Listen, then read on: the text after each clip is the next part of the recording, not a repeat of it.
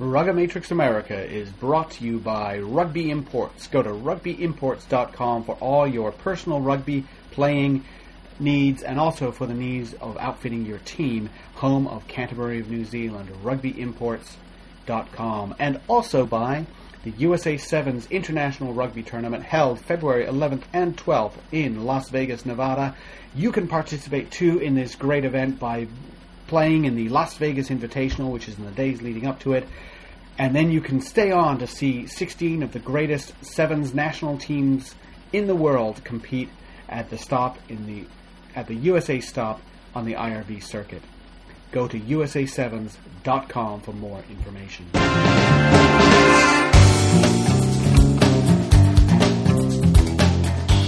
This is Rugamatrix America.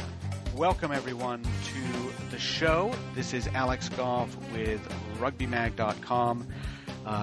Excited about this show because we've got a great guest, and as always, we also have our co-hosts. We've got Bruce McLean out in New York and Pat Clifton back in Kansas City after a lovely weekend in Denver. Hey, Bruce, first of all, how's it going? I'm doing really well, and I'm very excited for the upcoming show. Obviously, one of our favorite guests will be on, so this is going to be great, and it's a lot less hot, so I am not melting. Well, that's good. I'm because the sound of you melting on the radio is a little bit odd. And Pat, you had an interesting weekend in Denver. What with half the Eagles team training there, but you were there for the Denver Sevens.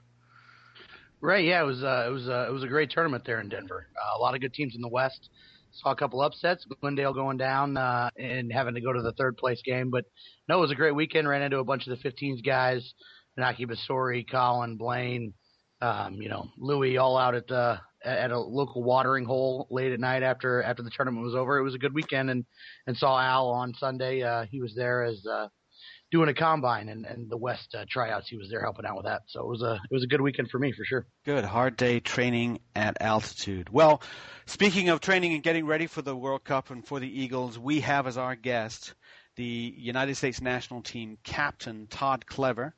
And Todd, he's been on the USA national team scene since he was a teenager. He made his debut for the USA under 19 team. At he was definitely 17. He may have actually played when he was 16. He was an All-American at University of Nevada. Made his debut for the Eagles at the age of 20 in 2003, and his debut for the USA Sevens team a year later. He played NPC rugby at North Harbor. He is the only American to ever play Super Rugby, having played for the Lions for 2 seasons, and the only American to play in Super Rugby, the only American to start, the only American to score a try in Super Rugby. He has 23 Sevens tournaments for the Eagles under his belt, 35 caps, 9 tries, which is, by the way, far and away the most by any forward for the Eagles, 9 tries for the USA. And he is captaining the USA team as they get ready for the World Cup. So, Todd Clever, welcome to the show. Hey, Todd, I think that Alex knows more about your rugby career than you. Yeah. No, I mean, that's quite an introduction. Thanks very much. It's a pleasure to join you guys on the show again. Well, right now you've been playing for Suntory in Japan, which has been an interesting experience for you. And I guess the first question I have is a relationship with that. You've played under Eddie Jones, who obviously is not the Australian national team coach. Robbie Deans is, but you get a little bit of exposure to the Australian way of thinking in rugby. And Australia, of course, is one of your opponents coming up in the World Cup. Do you learn anything from that? Are there any insights that you can bring to the team, or at least to your own game, playing with Eddie or for Eddie? Yeah, absolutely. I mean, firstly, I've learned a lot from working under Eddie Jones. He has a rugby mind, and he works endlessly with off the field stuff and just managing his players, his other coaches, and he makes it go round. And he showed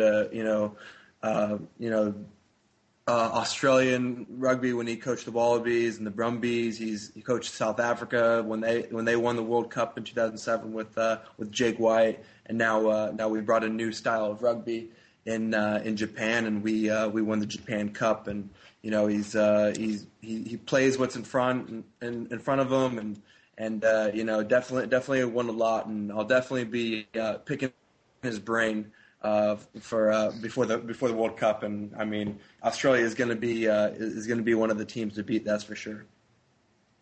Todd, you have a really interesting leg in the upcoming with the Eagles. Very shortly, you'll be meeting to play Canada and then Japan. Looking at the matchups and how that'll go, and obviously not having Samu Manoa and maybe having a little bit of a change of thought process in the squad.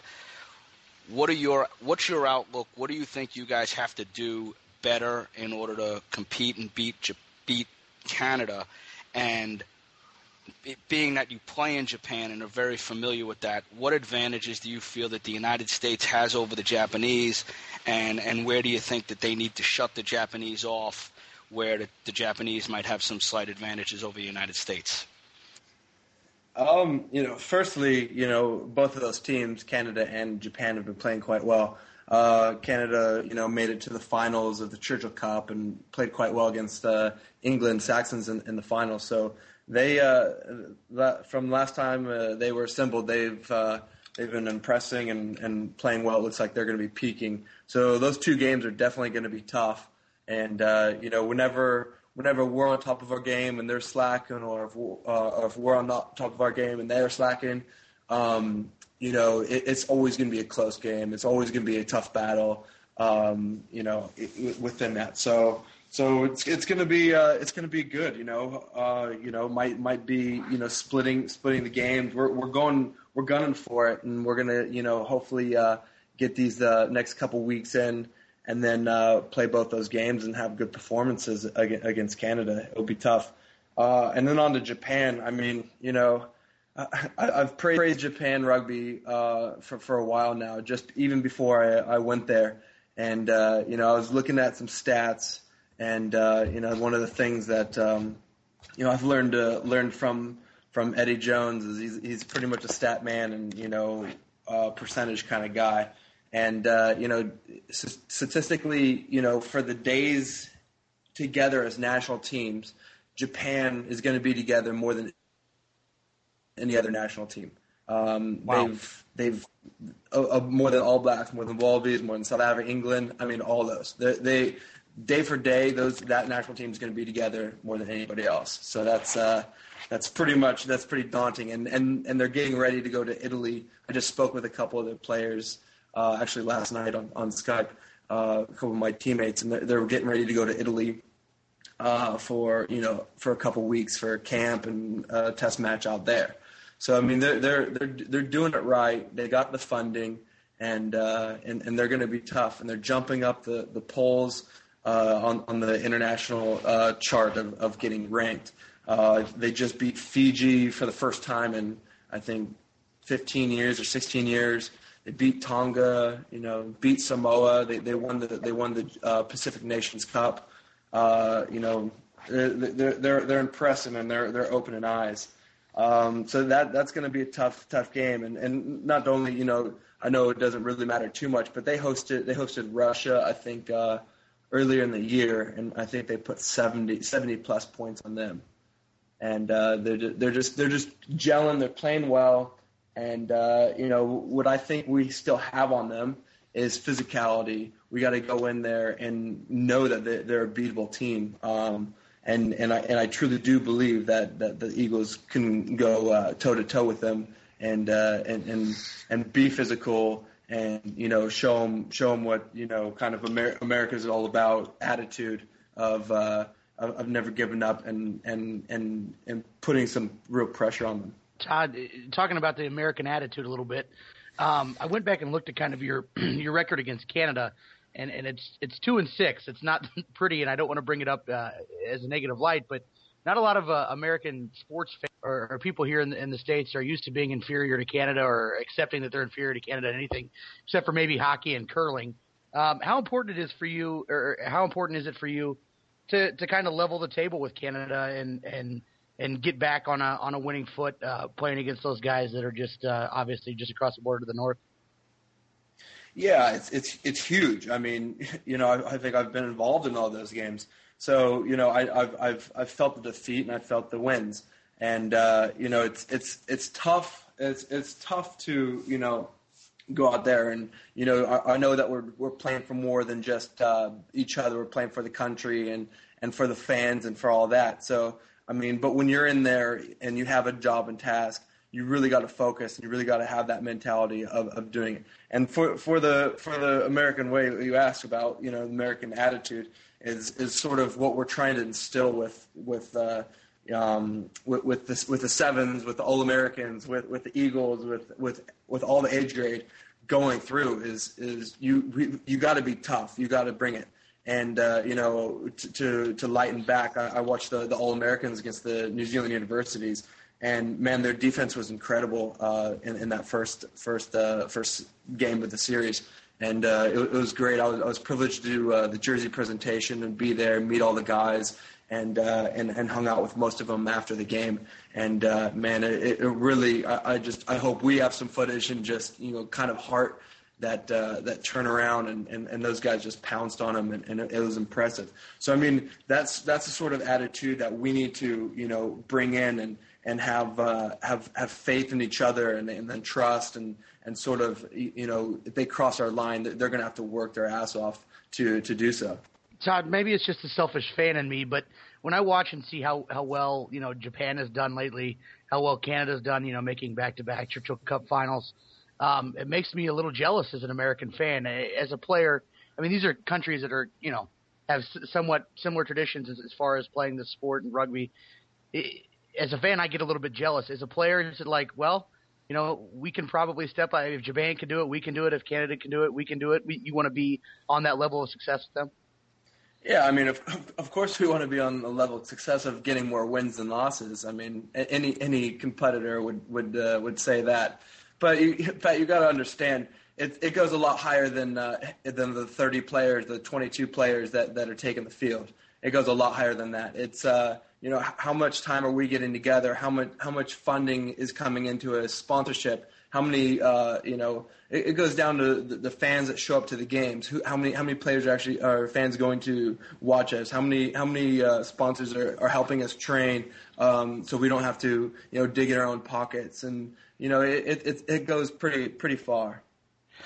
Todd, this will be actually your third World Cup preparation. You were at the 2003 World Cup. You didn't play, but you were part of the squad. 2007, you were a big part of the team, and obviously captain of the team this year. 3 different coaches, Tom Billups, Peter Thorburn, and Eddie O'Sullivan. But I guess 2003 there was a little bit difference. I guess maybe there is a huge difference in terms of how many games you had leading up to it. Whether you knew what the team was going to be, it was pretty much set in 2003. This year, it's narrowing down now. Can you compare those years? Is there something that sticks out as being very different this year?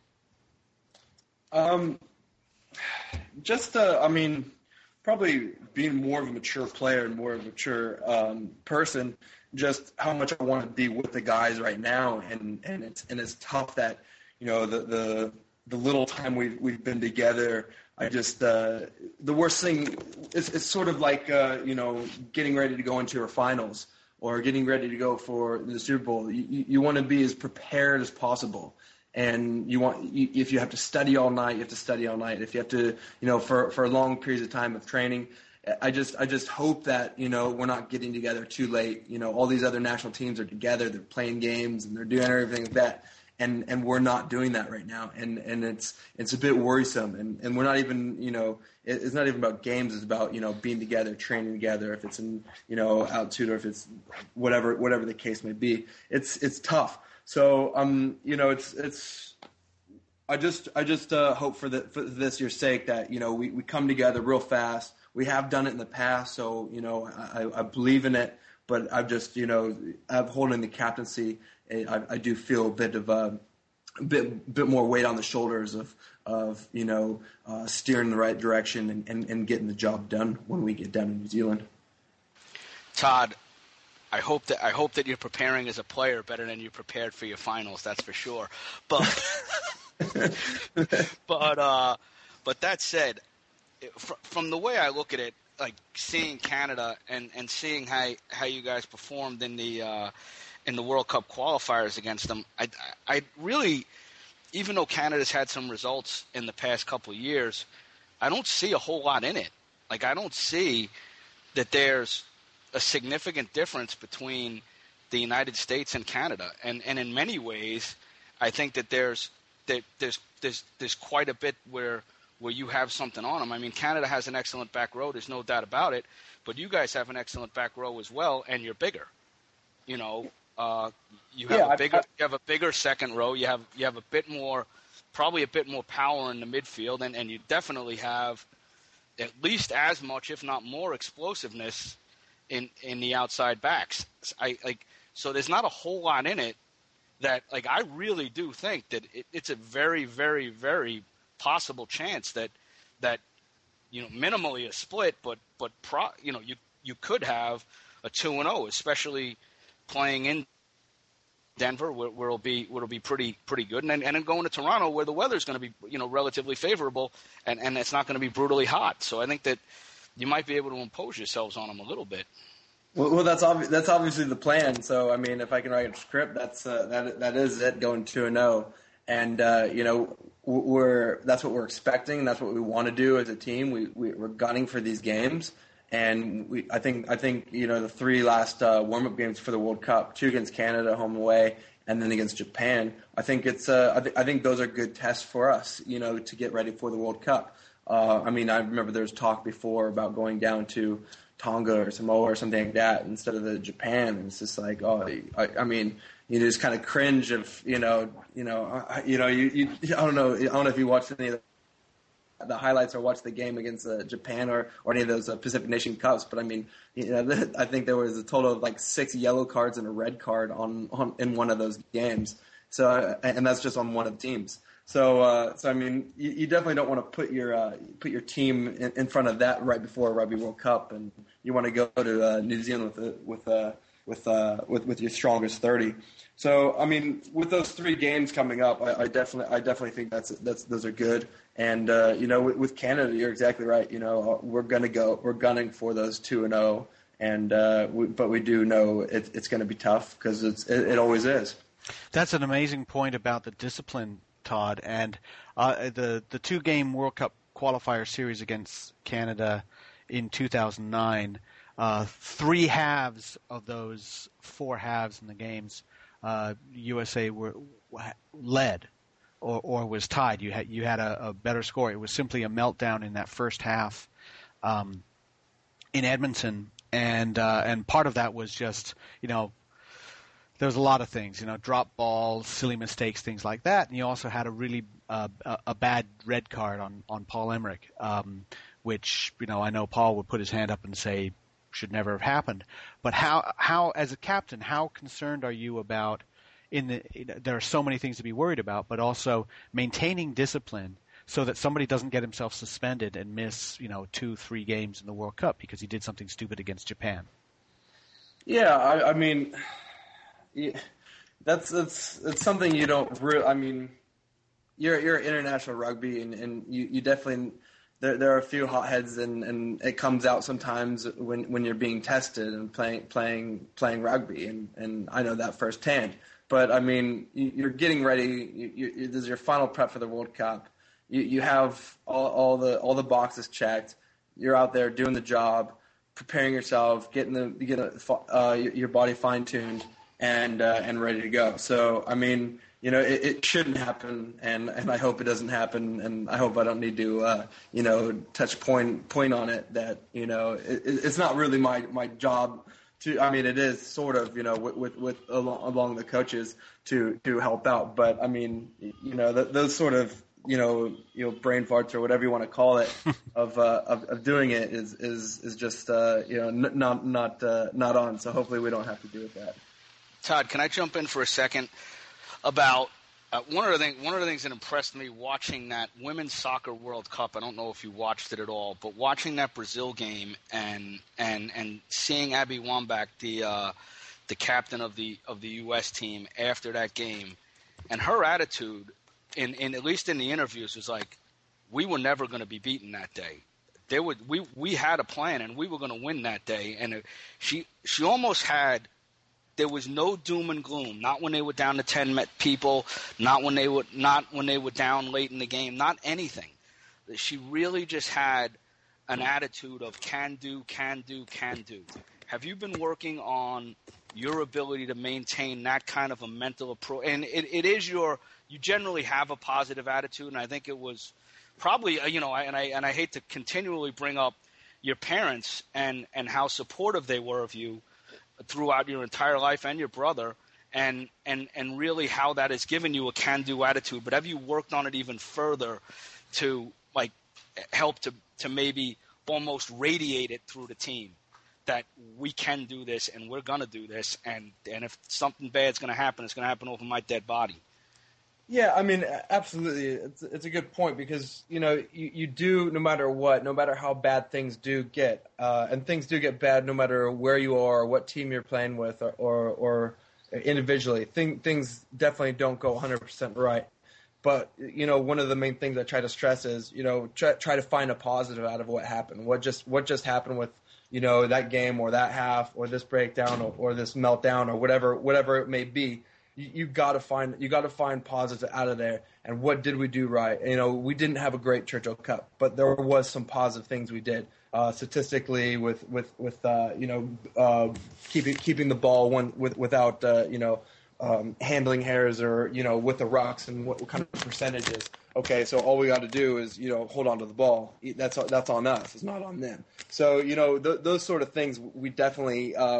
We look out as a team and sort of we're getting into that phase of this is not going to happen over us. This is our game. This is what we got to bring it. And we have showed some improvements of stride and shown some pride, and we just really need to make sure we do that with every time we put that jersey on, with every half, with every time we get it together. We need to get a little bit better at that because we have slipped up a couple times with that. Todd, you talked about liking the players that you're with and being excited about being on the team, and we talked a little bit about comparing back rows, and obviously you're a back row player. You've played with a lot of different combinations of back row, and you've played at 6, you played at 7, you played at 8. Do you have a preference on your position, and do you have? Well, I'm not going to ask you. Do you have a preference on the players you play with? But what are some of the differences or the special attributes that some players like Lou Stanfield, Naki Basari, Nikki Johnson, those guys, and JJ Galliano, what do they bring to the table? And do you adjust your game based on who you're playing with? Yeah, I've played all positions basically in the back row, like you said. For what I prefer, I've preferred 7 in the past, but if we've had a really good 7, I feel really confident being number 6 and being a targeted ball carrier. It's depending on the game plan, how we're running it, and the pattern that we're going for of where the ball carriers are coming from and everything like that, because that does bring a lot. So the last few games I've slotted in at 8 on offense and 7 on defense.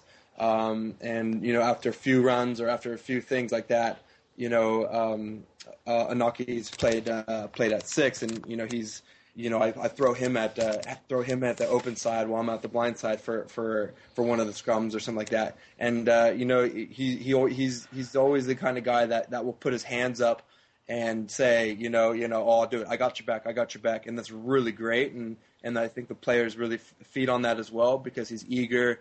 He's not afraid to make a mistake, and he knows that cutback, or he knows that 8-man's coming after him right now. So so that's the kind of thing. Louis Stanfield, he's been with the squad for a long time, and he's improved a lot, and just real big physical player. And he's also the kind of guy putting his hands up, and he wants a position. If he doesn't get it, he's going to play a different position so he can play that position. And he's pretty versatile, playing second row and a couple of the back row positions, which is good.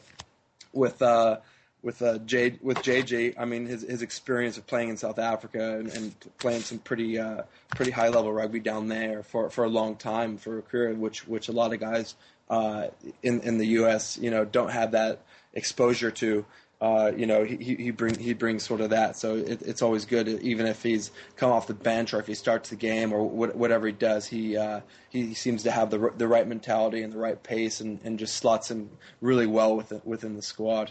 So I mean, there's a few guys that are just doing good jobs, and it's it's a pleasure playing every time. I mean, it's easy to captain the U.S. team. Those guys, give their heart and soul and raise their hand and just want to perform and put on that jersey. Obviously we mentioned earlier in the intro that the only Super 15 Eagle is Todd Glover. Well, there's a possibility that there may be a second one, as James Patterson hasn't been ruled out yet. And I just wanted to ask, from the captain's perspective, the guy's never been capped as an Eagle. He's been in the system, but it's been a long time. And he has a possibility, it seems, at least the door's still open, to come into the World Cup and maybe play one or two test matches and actually get added to that World Cup roster. Does that have, do you worry about the effect that could have on a team of guys that have been working for this World Cup roster for a long time, how that could affect their psyche if a guy like James is able to come in late? Or do you think that his talent would be a welcome addition? Everybody would welcome him in with open arms. Yeah, I mean, the U.S. team, I mean, I don't think you've ever been part of a closed assembly. And, I mean, we are a welcoming group, and we've had guys from all walks of life. And if James is healthy and gets his body right and he's released out of his contract, and if he's made the team, I mean, the other 29 guys would welcome him, and there would be no hard feelings because we know we're all going for it. James he's a great rugby player. I've played against him in Super Rugby. Had a chat with him afterwards. He's a great guy, and it'd be awesome to have him come out and get the World Cup prep under his belt and see where it goes from there. So I mean, I'm not in the mix of the selectors or anything like that, but I know as a player and as a captain that anybody that's going to be going to the World Cup is well deserved and has something to give back to the team.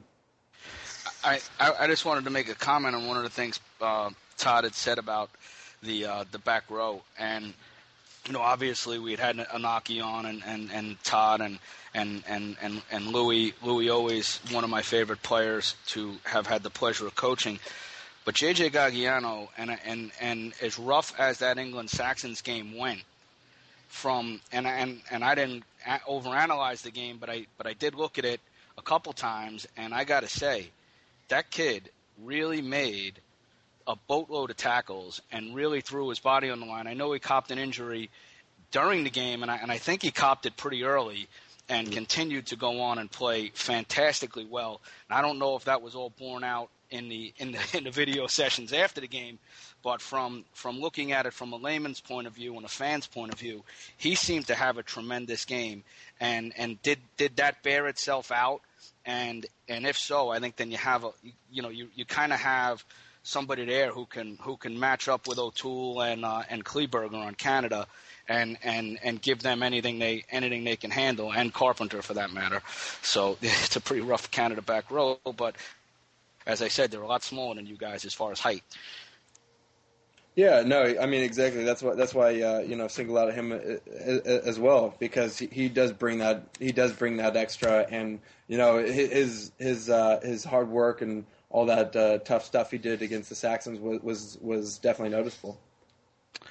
Well, everyone's hard work is noticeable, and we've got several of the national team training up in Denver. And Todd, I'm sure I know you've got to go, and you've got to go do some training too, I would imagine. And that's what everybody's doing on their own, right? They're just working as hard as they can until the next assembly. Yeah, no, exactly. I mean, I got I teamed up with a gym down here in San Diego. It's called Isaiah, and they've really welcomed myself and Tyanosa, Matt Hawkins, with open arms and really supporting the rugby cause and getting us personal trainers, giving us gym use, giving us rehab, giving us all sorts of that kind of stuff. And it's a top-notch facility. And they're getting us all prepared and giving us the best shot to make the World Cup squad. And Ty and I have a session in a little bit, and we've been working really hard the last few weeks, and hopefully it will pay off in the end, which I'm sure it will.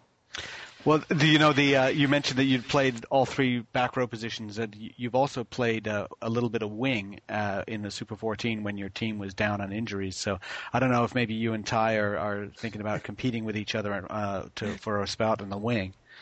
Yeah, well, I hope I don't have to put on a backs jersey in the World Cup. That's for sure. But if it has to be done, I'll put my hand up.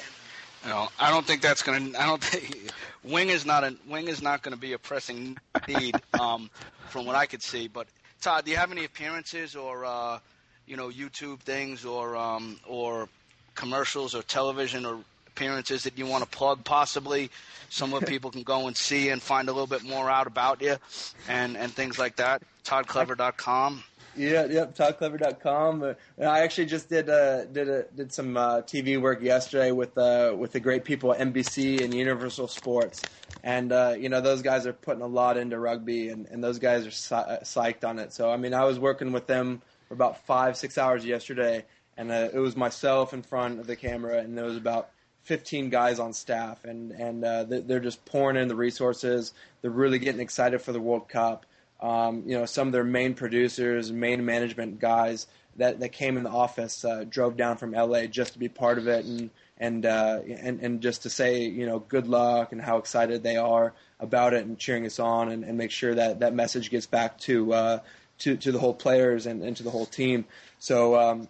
And the fans. So we really got backing from the TV gig, and that's such a huge thing. So now hopefully we can set up our side of the thing and play well and hopefully USA Rugby gets their act together and they can provide better training for us and more time together and more resources individually for the players to be the best that they can actually be.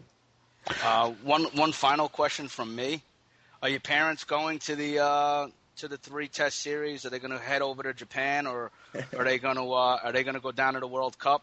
Because if you go to a game, you definitely want to hang out with the Clevers. They're a very fun group of people to hang out with, and they're in the travel business, so they can get you there, they can get you a hotel, they can get you back, and when you're there, you can have a whole lot of fun. That's for sure. Yeah, that's exactly right. I mean, yeah, the Clever Traveler, that's my folks' business, and they'll be going out to Denver, and they actually got a couple great packages going down to the World Cup with some awesome deals on flights and accommodation, which is definitely going to be hard to find in that little island of. So, yes, that's very hard to find. I can vouch for that. So. Exactly. So yeah. So I mean, definitely. They'll be there. They'll be at the World Cup for the month, and they'll be in Colorado for that game. So they're looking forward to it, as is hopefully everybody. Todd Clever, captain of the USA national team, and whipping his troops into shape, getting ready for 2 matches against Canada, one of them being at Infinity Park in Glendale on August 13th, and the first one August 6th at BMO Park in Toronto. Go to the T-Dot and see them play. And Americans, if you are you're in Western New York, or you're in Vermont or New Hampshire or Michigan, get over to Toronto and make sure that the USA fans are heard for that game. And then, of course, Japan after that, and finally the World Cup. Todd, we appreciate you taking the time out of your training to speak with us, and best of luck going forward. Yeah, thanks very much for having me again, and appreciate it. And hopefully you guys can stay positive as well as we can, and hopefully we get some wins in the next 3 rounds, and then some wins in the World Cup. Sounds good. Thanks a lot. All right, Good take luck, care. Todd. Thanks, Todd. Okay, well, that was Todd Clever, captain of the national team, and he's training on his own pretty much. He's got Ty Enosa, he's got Matt Hawkins working there. Enosa's in the pool going for Canada and Japan, and hoping to break into that top 30. The thing that struck me first of all, guys, is that Todd was talking about, and I asked him about it, talking about discipline and trying to get everybody together and not get into a situation like you're in warm-up games. You get so on the boil that you end up getting yourself a red card or something like that. Now, we know that in the last World Cup, Paul Emerick was unfairly, in my opinion, made an example of and suspended for the rest of the World Cup for a dangerous tackle he did on Ollie Barkley of England. He picked the wrong guy. He picked the starting fly half for England to put that tackle on. It was a tackle that deserved a yellow card, which he got, but he didn't really deserve the suspension. But those things do happen, and they've got to be careful. We don't want to see a top player on the Eagles get a suspension before the World Cup, and I think it's interesting that that's on his mind. Obviously, that's the worst case scenario, right? So as a captain, you always have to be thinking about everything, and that's one of them. And Paul has kind of been targeted, not just in that one game. And I think every time you mention Paul and you think about what he brings to the Eagle team, there's always that little bit in the back of your mind of well, he also tends to get carded a bit more than everybody else. And so as a captain, I'm sure that's something that Todd, especially as much time as he spent with Paul, always has a little bit in the back of his mind. And it's not shocking. I guess it's a good thing. Hopefully he can stay off the radar and Todd won't have to worry about it. You know what? In that whole hit, Barkley went backward looking for an offload. He wound up getting dumped. That was actually, yes. That was he got railroaded in that one. There's Certainly. No doubt about it. And I mean, what Vickery did on the, nothing happened to him. So let's call a spade. He got done because he's an Eagle, and Vickery didn't get done because he plays for England, and that's the way it goes. I think that he's correct. I don't anticipate very many disciplinary problems. I also don't think that they have a pool that is going to be something that will cause a lot of disciplinary problems. I think that while the Irish are tough, they do play a little bit of a wider game. The Australians will almost certainly play a wider game, and in the Russia game, I think that there's not going to be, the referees are not going to make calls like that to take that game out of. I don't think they're going to try to have an effect on that game with cards. And Italy, anything can happen, but I think Italy's the last game of the World Cup. So, no, actually, it's not the last game. It's the next to last game. Whatever. Italy is their last game. Italy is their last game. So then, yeah. and if Italy's their last game, then that, if anything happens there, it happens there. It's not the end of the world. But I think he's got the right attitude. And the biggest thing I took out of that is they're not together. They're not practicing. Yep. And they want that to. was kind of and the thing is, yes. They want to. It's like you could tell. Like the guys are out in Denver, the guys are out in, the guys are working. They want to be together, and they're not, and that's unfortunate. And that was his parting shot. Really was talking about hoping to get more support and more funding, and as far as that goes, and as far as I can tell, the guys that are in Denver are out there on their own dime and staying out there and working hard, and that's something that you could almost bet your bottom dollar on that. And between your bottom dollar and my bottom dollar, those are some big dollars. That's a commendable thing, and I think it's great that they're out there. But that was part of why I brought up, as a fan, I'm jealous of the success that Japan's had. Are you jealous of the funding that teams like Japan are getting, or even Canada are getting, these somewhat comparable rugby countries? And I think that the answer was ended up being yes. Sure. The fact that Japan is going to be together more than any other nation. Now, I mean, Japan, it's a smaller country. They can bring everybody together, and that's true of most of the countries in World Rugby. It's smaller than the United States, but not all of them. And there are ways to deal with it. And the guys in Denver, they're getting some help, obviously. At least somebody trying to find them a place to stay or find them something. They're training with Dave Williams, all those things. But we're still expecting guys to basically have no job or have a part-time job that they can walk away from, anything like that, so that they can commit to play for the Eagles. And that is a recipe for having a squad of 30 guys go into a World Cup and then see 23 of them retire afterward because they can't keep it up. Hopefully that doesn't happen. And you know what? I think that we just sit back and we'll talk about it. I think it's hard. Let's talk about it after the first Canada game. Otherwise, we're just having I think that.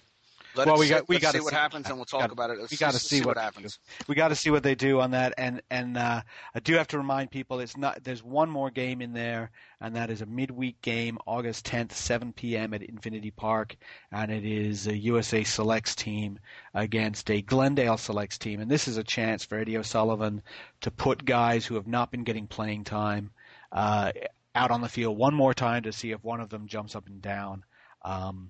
And says, pick me, pick me, pick me.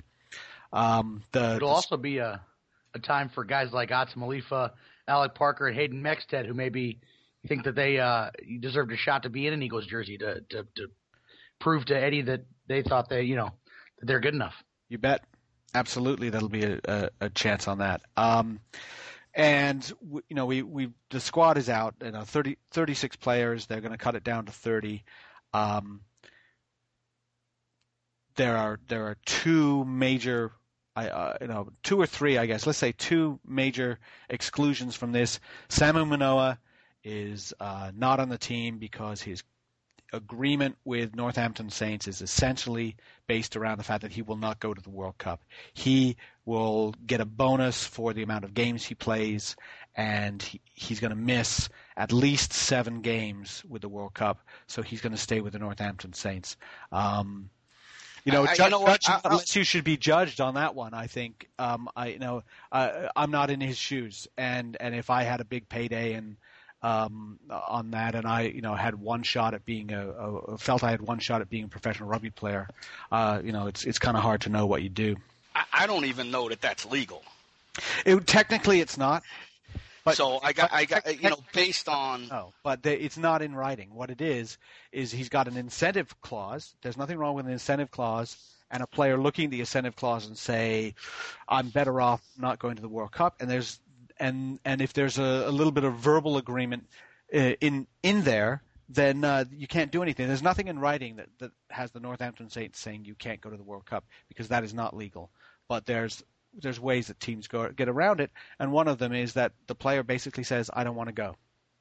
Yeah, and anyone who wants to find out more about how that actually works, if you go to the IRB Tom site and you click on laws and regulations, hit regulations, go to Regulation 9.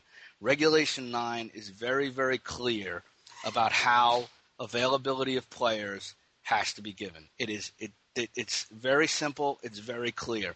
I don't know exactly, that then this comes down and that's his choice, and that's fine. And I respect it as his choice, but it's his choice. Yes, that's correct. And the other exclusion is Seta Tuilavuka, and as I understand it, he's got visa problems, and so he's not really going to be able to be available for all these games, so he's got visa problems. Well, that does it talking about the Eagles, and we will be right back with another segment talking about sevens. But before we do, just a reminder that the USA Sevens International Rugby Tournament is February 11 and 12, 2012 in Las Vegas at Sam Boyd Stadium. Go to usasevens.com for information about that, and also check out rugbyimports.com for all your rugby supply needs. Well, we also have some stuff going on domestically, and it's right in the middle of the Summer Sevens season. And this past weekend, we concluded all the qualifiers. We know who's going to be in the different brackets. for the National Sevens Club Championships. And, a couple of interesting things about it. First of all, there are 10 teams that were in last year's Nationals who are not in this year's group of 16, which is pretty impressive turnover. One of them being the defending champions, Old Puget Sound Beach, who didn't make it to the top two in the Pacific Coast playoffs. But we have our pools. We know who's going to be where. Pool A, Utah Warriors, Glendale Raptors, San Francisco Golden Gate, and Chicago Lions. Pool D, Schuylkill River, Ombak, Young Bloods, which is out of Minnesota, and the Denver Barbarians. Pool C is Woodland Exiles, Pittsburgh, Middlesex, which is out of Massachusetts, and Atlanta Old White. And Pool B is New Orleans, Boston, the Hawaii Select Team, and Belmont Shore. And immediately jumping out, it doesn't take great expertise really to have this jump out. Pool A is one of the toughest pools of death I've seen in a long time, because usually a pool of death is 3 amazing teams and one team who you know is going to go 0-3. This one, they're all very, very good, because the Glendale Raptors slipped up a little bit this past weekend. Pat, you can talk about more about that because you saw it, but they slipped up and ended up the West number 3, and I think they're way better than a number 3 seed. Yeah, they certainly are. I mean, when they slipped up this weekend, they were without Shea Tamati, which I talked a little bit about last show. What a pleasure he is to watch. I mean, he's a stud. Talking to Mark Bullock on the sideline, Glendale's 15s coach and director of rugby, he said Alec Parker says he's the best hooker he's ever played with. He's an undersized guy, about 5'8", 5'9", and usually hookers don't translate well to the sevens field, but this guy does. So you lose him. He was injured, did not play in their semifinal and in the third place game, and then you lose Spencer Scott, who didn't play at all because he had a pulled hamstring issue still left over from the last tournament. Those are 2 of your best forwards. And really, 2 of the best forwards, I'm not going to say the 2 of the best forwards in the country, but depending on how deep a list you want to make the best of list, it could be, because both of those guys are difference makers and both of them are very good players. So you lose both of them, and that's big. And that's the one thing about Glendale that I think is their Achilles heel is depth. I think that their top 7 is really, really good. I think that their top 9 are pretty darn good. When you start getting to 10, 11, 12, they fall off. So if they could stay healthy in Nationals, they, their top 7 is just as they can play with any top 7 in the country. Yeah, I think that this piggybacks on what we were talking about last week. That I think USA Rugby is going to have to, or more so. I think that the teams who choose to compete in sevens as an elite sevens teams need to figure out a way to have some kind of a national style league and make it so that they can get the competition that they want to get and have pool style points. This pool it's ridiculous. There's essentially 4 number 1 seeds, 4 capable number 1 seeds in that one area. And then, like I said in the last show, the Mid-Atlantic is definitely down. The Northeast is definitely down. Josh Smith did a wonderful job with Middlesex to get them into the area that they're going to be. The Woodland Exiles, obviously, Pat's been spouting them correctly. Pat's like our guru. He's going to have to be our prediction guy. And but Atlanta Old White has they have a very strong Kenyan influence, if I'm not mistaken. Yes, they do. And that will be very, very interesting to see. And it'll be very interesting to see how does Hawaii Selects go, because those guys will play a lot of sevens. They'll play on the beach. So it'll be a team that runs with a lot of power, has a lot of fitness, and will be able to play. Well, I would go back on that fitness thing if I were you. From what I'm hearing, when they were fitness tested, not a single person on the team or a single person in the gathering scored above a 15 on the yo-yo test. Wait! I want to go back on this. I'm not a big believer in fitness tests. I'm a big believer in can you play. The object of the game is to score more points than the opposition. It is not to beat them in a fitness test. It's not to do more pull-ups and push-ups than them. A lot of times you'll find that even in the NFL and things like that, athletes of island descent will not do as well on maybe bench press tests or things like that. It's just not in their culture to do fitness style testing, but they do have ballast, meaning they have the heavy bone structure, meaning that they are very powerful, very difficult to bring down, very difficult to wrestle with. And I think that I meant it in terms of that. They'll bring a physicality to the game and an offloading ability to the game and explosive power, even though now I haven't seen them play. But as far as fitness tests go, you could take all those fitness tests and throw them out the water. There's a lot of guys, triathletes and things like that. They'll do great on a fitness test, lousy in a rugby field. Listen, I'm not an anthropologist. I'm not going to get into bone structure and things like that. But the fact, and by the way, the guy that broke the all-time bench press record of the NFL Combine this year was of island descent. So say that they don't do well in fitness tests, maybe a misnomer of sorts there. I'm just saying that you mentioned fitness. I'm saying that what we know about their fitness so far is that it doesn't add up in these tests to where other people do. And now if you want to throw that out the window as a coach and say that's fine, that's certainly fine. But I'm saying that's what these tests are designed to do. And some people hold stock in them because, this yo-yo test was designed by New Zealand and it's used by all the major national teams. So maybe you know more than them than I, and maybe you know more than I do. But as far as the fitness test is designed, they didn't do as well as some of these other territories have done. Pat, that's all I'm saying. I totally understand where you're coming from. I'm just saying that people who are exposed to these tests over a period of time tend to do better. And sure. when you give a guy a test where he's never ever been exposed to it, they are not going to tend to do as well. And I'm not saying that there's guys who aren't overweight or things like that. I'm just saying that a lot of times coaches use the fitness test as a crutch, as an excuse to cut a guy. They don't cut them, or they're afraid to cut them based on their play, and they're afraid to say, hey, we need you to work more off the ball. We need you to get yourself in the position. We need you to make sensible passes. We need you to control the contact before you offload, and we need you to tackle low. We need you to tackle the ball. We need whatever it is that you need them to do. A lot of times coaches will say, well, he only has this much of a vertical jump, or he only does this on the beep test or the yo-yo test. Like, whatever. I'm just saying, to me, it's overrated. In my mind, it's overrated. There's a lot of great players in the history of world rugby who maybe didn't do the greatest on the fitness test but can play rugby. And I think that that's an important point to bring out, and I think it's something that we have to look at as a country. Can he play? It's a big question. Can he play? Not did he do well on the fitness test. Can he play? Well, you're right. We have seen players go with some really good scores onto a national team, and we haven't seen the performance after that because there are other factors involved.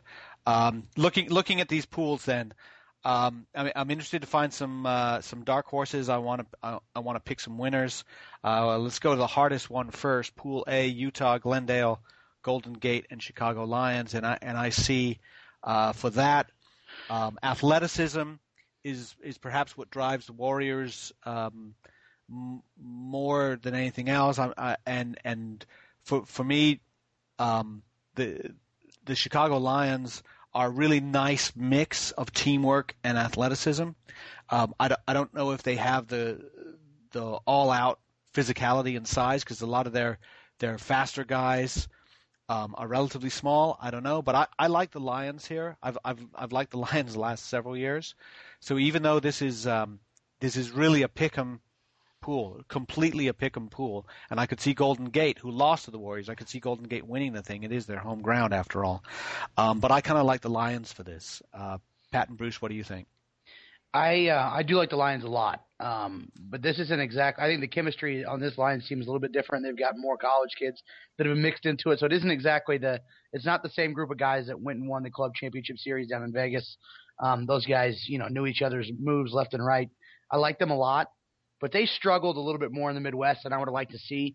And frankly, I think that the Pacific Coast and the West both have better teams and a deeper roster of teams this year than the Midwest does. And I think that that's what you have to take into consideration. And I like Glendale a lot, and I think that some of those guys, Atam Alifa, DeJuan Reed, the two guys that we mentioned earlier, the forwards, I think a lot of them, they could raise their level and beat any of these teams. Anybody in this pool can win, but for my money, it comes down to Utah and San Francisco Golden Gate. Does Utah have Don Potty? Is Don Potty back, and is he healthy? He hasn't been playing for them because he had knee surgery. There's a possibility he's going to be back, I'm told. So is he on the field? If he is, that's great. Is Mike Palafau going to be on the field? Obviously, the Eagles play Canada that day, but based on conversations I've had with some people, he's not ruled out. He has some work commitments and won't release him for the entire week, which means chances are he wouldn't be able to play in Canada anyway. So there's a pretty good chance that there's a decent chance, let's say, that he's going to actually be in San Francisco playing for the Utah Warriors, based on conversations I've had. If that's the case, if they have Don Potty and Mike Palafau, I like the Warriors a lot. You add in Jason Pye, you add in some of the other guys, Matt Bird, you add in Ryan Chapman, and a guy whose last name I can't recall, but first name is Maka, a former Highland Rugby. Maybe you guys can help me out here. Highland guy, just out of Highland. Al Caravelli told me he's the find of the year as far as new talents who has the pace and can move like Mike Palafau, he says. So if you give me a Mike Palafau, a guy that can move like Mike Palafau, Don Potty, and some of the other moving parts that Utah has, they're my pick. They're my favorite to win it. But like I said, I think anybody in this pool can win. Well, I'm going to go with Golden Gate, and, I'm going to assume Volney Rouse is playing. I'm going to assume Mili Pulu's playing, and I'm going to assume that Mose Timoteo's playing. And in the event that's the case, I'm going to assume San Francisco is going to come out of that pool.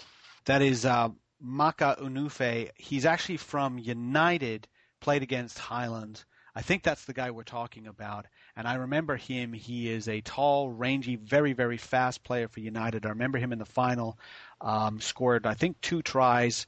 And I remember writing down in my notes at the time, Eagle Sevens. I asked around to find out if he was a local guy. He was a local kid. And I do remember him very, very vividly now that he is a supreme talent. He is fast. He's got step. Maybe not right now, but I agree with Al Caravelli that he's a find, absolutely. Pool D, which matches up with Pool A, Schuylkill River, Ombak, Youngbloods, and Denver Barbarians. Here for me it's almost the opposite. I don't want to say they're bad teams. They're not bad teams, but they are either inexperienced or they are teams that are lacking in a blow you away athlete.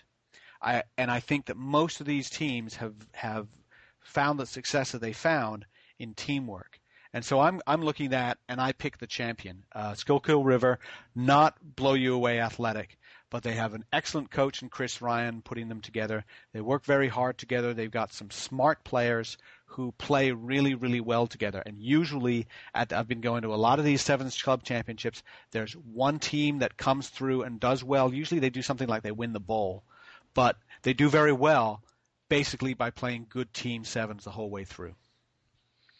Yeah, for my money, and I don't want to bash the Mid-Atlantic too much here, but if we're ranking the territories 1 to 7, Mid-Atlantic in my mind is 7, and it's a pretty definitive 7. I don't think that there's as much talent in that region as there has been in a long time, with the Exiles and Nova not taking it as seriously as they had in the past.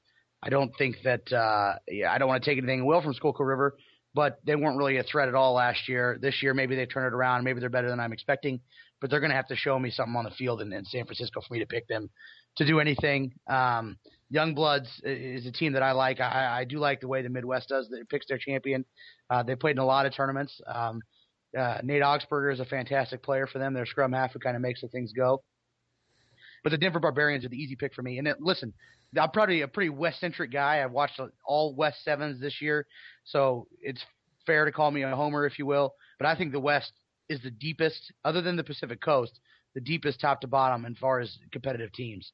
One of the teams that weren't in it last year that was in it this year was the Dallas Harlequins, in Nationals, that is. And the Dallas Harlequins got markedly better this year than they did last year, and they still couldn't make it back to Nationals. And I think that's an indication of how good the West really was this year. And Maximo de Acheval is one of those guys you're talking about who is just slow.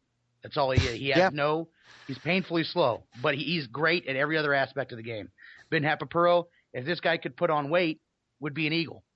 He's a little bit skinny, but he can still play like he's not a little bit skinny. They're not going to have Mark Bachhoven, but the Denver Barbarians are my pick to win this, not only because I think they have that long-term team chemistry, but because realistically, I think Maximo and Ben could be the top 2 players in this entire pool, other than maybe one on Ambach, and I'm not sure exactly who's playing for them. But if you got the 2 best players on the field at any given game, which I think Denver's going to have, you got my pick to win. I think that Denver's going to win. I think that it's going to be very important for their club to do better than Glendale. So I will pick Denver Barbarians. Okay, to Pool C. Well, Pat, you've been touting the Woodland Exiles, and Bruce, you just said, good for Middlesex for getting to where they're getting, but perhaps this is the limit. And I think this is stratified clearly. Woodland Exiles and Atlanta Old White are the top 2. Pittsburgh and Middlesex are the bottom 2 in this pool. Atlanta Old White, I think they've got a lot going for them, and I think they can surprise some people. But it'll just come down to those 2. Yeah, those are the 2 that move on to the Cup round for sure. Old White, I've talked to their coach Brent Ireland. He thinks that they're actually going to be pretty good this year and they have a chance to compete. I got an email from another one of their players who thinks that they're better than they were last year, and they finished, I think it was 6th last year, and they're looking to improve on that. It's hard to tell off one tournament how well anybody's done, but they certainly beat some teams of note down there. Life's not in it, and they are, and so that says something for sure. Charlotte, who was in Nationals last year, was also in that South competition, and Atlanta Old White beat them out. And I have been touting the Exiles. I mean, when you've got John Moonlight and Phil Mack, a couple of Canadians and good Canadians playing on your team, obviously that's going to raise some hairs. Nathan Rogers, a longtime Life guy, is a big playmaker for them at center. They had Mark Ayler here in Denver. Now there's some talk. I'm not sure who's going to be eligible because of the 2 tournament rule that you have to play in tournaments in successive weekends with the club in order to qualify for nationals. I don't think Mark Ayler fits that, and I think there may be 1 or 2 other guys on their team that don't fit that rule that they may have to go and find waivers for if they can. But even without them, I think the Exiles are a very good team and the best one in this pool. They have to play 2 tournaments. It doesn't matter what tournaments. They can play 2 tournaments. So it doesn't have to be a qualifier tournament. It can be any kind of tournament. So these Exiles find a tournament for them to play in. Yeah, exactly.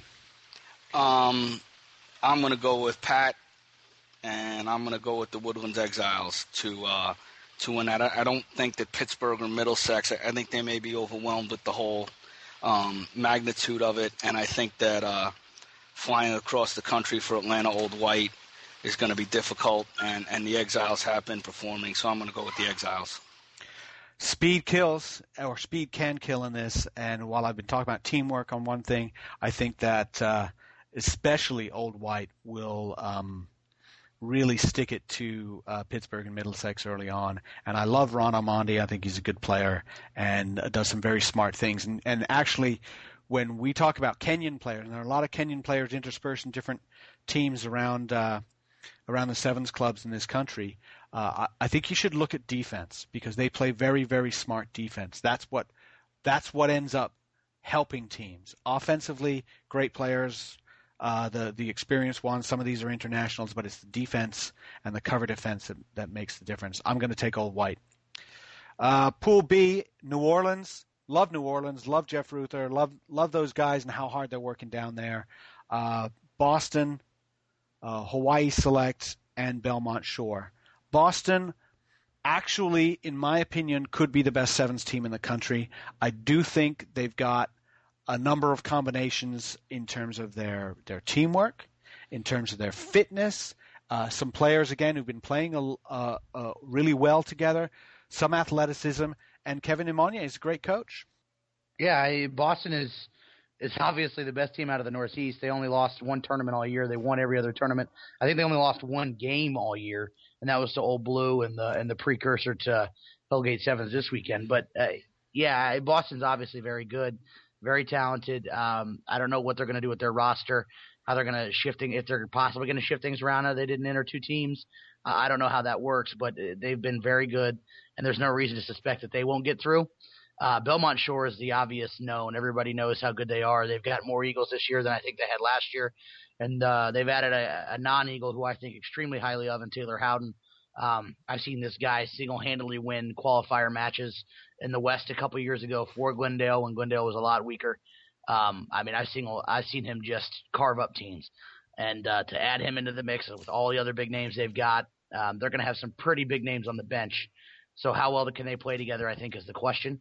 New Orleans, if New Orleans was in Pool D or Pool C, New Orleans would be my dark horse. They would be the team that I would pick to get through that maybe somebody else wouldn't. But they're kind of stuck in Pool B where I think Boston and Belmont are two really good teams.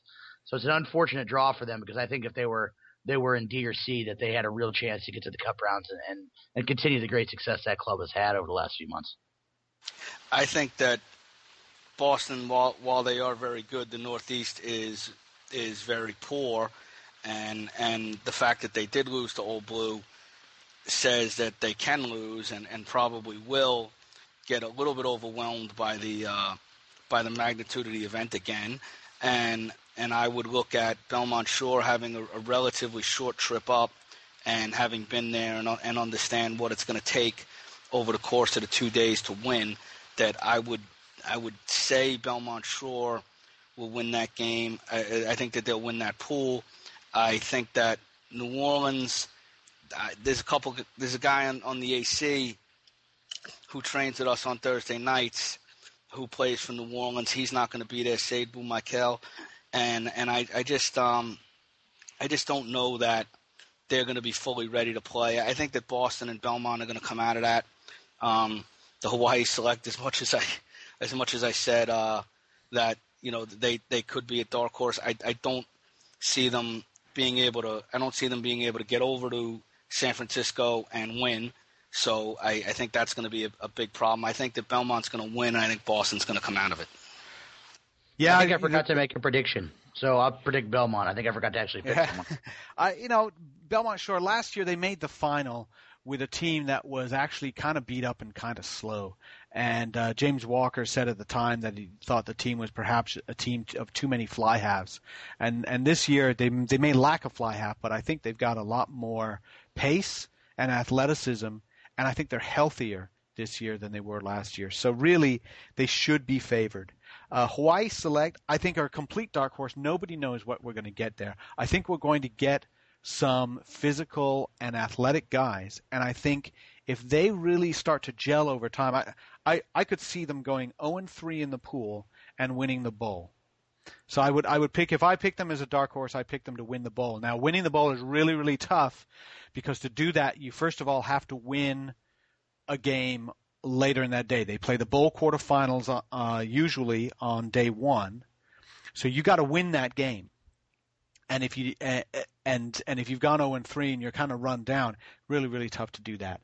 But Belmont Shore, they also have to bring enough guys to do it. Yeah. I don't. I mean, it would be great if they did well. That would be fantastic. But I'm not. As much as I said before, I'm certainly not going to. I'm not going to think that they're going to win much of anything. I think that it'll be good for them.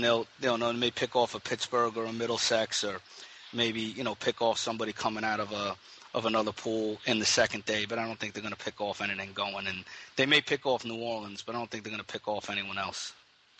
Yeah, injuries, that's another thing, and being able to get all the way through that tournament. It's a tough tournament to get through. Okay, real quick, Bruce, you first. Pick a winner. Woodlands. Pat. I want to pick the Utah Warriors, but I don't. Too many question marks. I'll go with Belmont. And I will pick the Chicago Lions. So there you go, 3 picks. So one of us has a really good shot at being right. So by that measurement, it's probably going to be somebody else like Utah or Denver. My second choice would have been Golden Gate. I actually think that Woodlands will play Golden Gate in the final. Is there any way Old Puget Sound can still win it? Because they might be my pick. Yeah, Old Puget Sound shows up and calls themselves Hawaii. They're still a very good team, and I've still got them ranked as one of the top 10 teams in the country. One of the things also that while we're on this subject of sevens and obviously and every year there's a poor layout of the of the tournament in and of itself. And I'm sure the international tournaments have poor layouts and rough pools too. If they were to have kind of a series sort of situation, one of the good things that I think would be nice is that that series takes place over a 2-day event. So to get the players used to what it's like at international rugby to be part of a 2-day event. Most of these guys qualify in 1-day events and then have to play a 2-day event, and they're just not used to it. They don't know what to expect. They don't know how to recover. And I think that in the event they were going to have, say, 4 or 5 tournaments throughout the summer where the major teams went to, I think that having 2-day events would be very, very good for them. And I think that from there you can select your select side teams to play in that. And I think that that'll give the national team coaches a little bit of a better look, is to say a lot of guys can do things on one day that following day. I think that's an excellent point, and I think there should be a national series. And the other thing about this seeding is that you look at this, Utah Warriors and San Francisco Golden Gate, their seeding is based on the performance of Provo Humlis and Old Puget Sound from last year. And, Middlesex's seeding is based on how Mystic River did last year. And in the IRB series, each team is seeded based on how that team did either throughout the season so far or through the last 2 tournaments. They're not seeded, USA is not seeded because Canada lost a game 2 weeks ago. So that's the big fault for me, is everything changes every year, and we keep trying to say something like, well, we're going to seed the number 1 team from the Mid-Atlantic here because last year that team did such and such. Well, it's all irrelevant because everything changes all the time. And I love the idea of a national series. I think that it actually, you wouldn't need that much money. You just need a little bit of will and a little bit of organization to get that puppy going. Well, these teams all have to. As long as you're picking based on previous year's performances, there's going to be bad things that happen in these brackets. It happens in 15s every year too, because they kind of do it the same way. But what's the alternative? Having a panel or the competitions committee come up with what the seeds are? I'm not so sure I would trust them to do any better than what we have. Well, I certainly wouldn't trust it to be political. One of the things that I would do would be very similar to my advice to the College Premier Division prior to them getting started, was to run their own league and take control of everything themselves. And my advice to any sevens teams that want to enter into something like this or to put something together, I think that it would be to have their own setup and their own league, and they decide who plays who in different pool matches. Like when everybody shows up in Chicago for the tournament, then different teams will play in different pools. Then they may go to Denver for a tournament. Then they may go to San Fran for a tournament, and they may go to New York for a tournament. And in those areas, then the pools are set. Everybody knows who's playing who, and you know what you have to do, and it's agreed upon by the teams in there. That's the way I would do it. I would try to take as much of the politics out of it, and the politics could be within the teams, but the politics don't have to be within. I think that anything we hand it to USA Rugby is not correct. It's not the way to go. And that's not to say that USA Rugby shouldn't sanction it. I believe that they should, but I don't think that they should control it. Perfect. Well, that is going to wrap it up.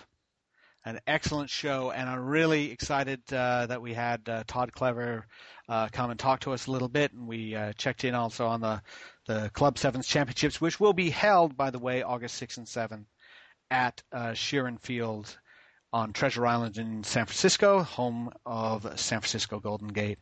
And we want to thank our sponsors, the USA Sevens Rugby Tournament, which will be held in February 2012 in Las Vegas. Go to USA7s.com for that. And also with Rugby Imports, the place to go for all of your rugby supply needs for yourself and for your team and for your training field, and that is at rugbyimports.com. And Bruce McLean and Pat Clifton, thanks, guys, and we had a good show. Well, yeah, it was a great show. Love to talk to Todd. Always love talking sevens, even though Bruce probably doesn't. So it was a good one, and I look forward to the next one. Yes, and I also would like to add one thing, if we could say everybody say a little prayer for John Prusmack, who was the owner of USA 7s, CRC 7s, and Rugby Mag for that, rugbymag.com for that. He was in the hospital recently with an infection on his spine. He should be coming home today, which is Monday, and hopefully he's doing well. I spoke to him over the weekend, and he seemed to be in excellent spirits. And another prayer for the head of the foundation for the Old Blue Rugby Club, Dick Donnelly, who was a longtime player and a very influential person in American rugby. He died yesterday on Sunday, oh, wow. and if everybody can just say a little prayer for Dick Donnelly, that would be great. Yeah, I talked with John's wife Patty today, and John is coming home tomorrow, and obviously we hope the best for him, and he's a strong man, and our best wishes go out to the Donnelly family and to the Old Blue family for the passing of a great servant to that club. That will do it for this episode of Rugomatrix America. Thanks a lot to Todd Clever for coming on the show, and thanks to you for listening. This is Alex Goff with RugbyMag.com saying go to RugbyMag.com for all the rugby news in between the shows, and check out also Rugomatrix America on iTunes, or you can go to RugbyMag.com to check out the old shows, or Rugomatrix.com. Thanks a lot, guys, and this is Alex Goff saying thanks for listening.